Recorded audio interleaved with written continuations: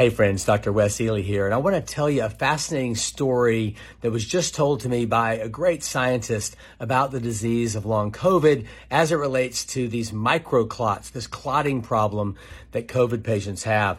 And in acute COVID, we had a lot of patients die from clotting issues, and long-term, the cognitive impairment and other problems that long COVID patients experience may very well have to do with an abnormal clotting cascade. Too much blood thickening and not enough breakdown of clots. Well, I was on the phone on a Zoom call today with Risha Pretorius, and she's a great scientist from South Africa. I got permission from her to tell you the story. And as a scientist in long COVID, she was looking at blood tubes from people who had had their blood drawn who had long COVID.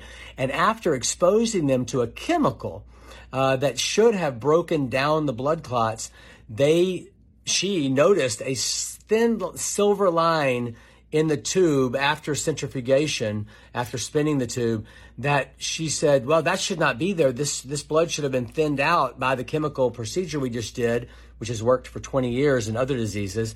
And they had to expose long COVID patients' blood to a second round of this blood thinning method, and only after doing the second exposure, that's how hard these blood clots were to break down, did they find that there were encapsulated proteins, antibodies, C-reactive protein, von Willebrand factor, and they published these data in an excellent publication, which I can put the link to in this video, which really just boils down to the fact that this is an unseen disease that real scientists all over the world are finding and having to develop new methods related to analyzing the blood clotting that is going on inside of long COVID patients.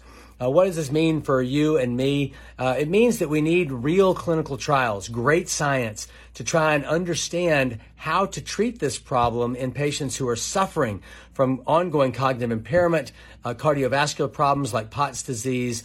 And we need to make absolutely certain that these patients are heard, that they feel listened to, that they are not gaslit and disregarded as if they have some sort of psychological problem.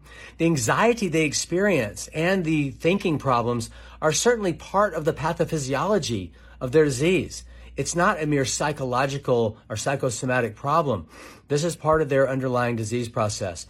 So let's make sure that we listen to them, endorse and validate their issues, their complaints, because they are the experts of their own illness.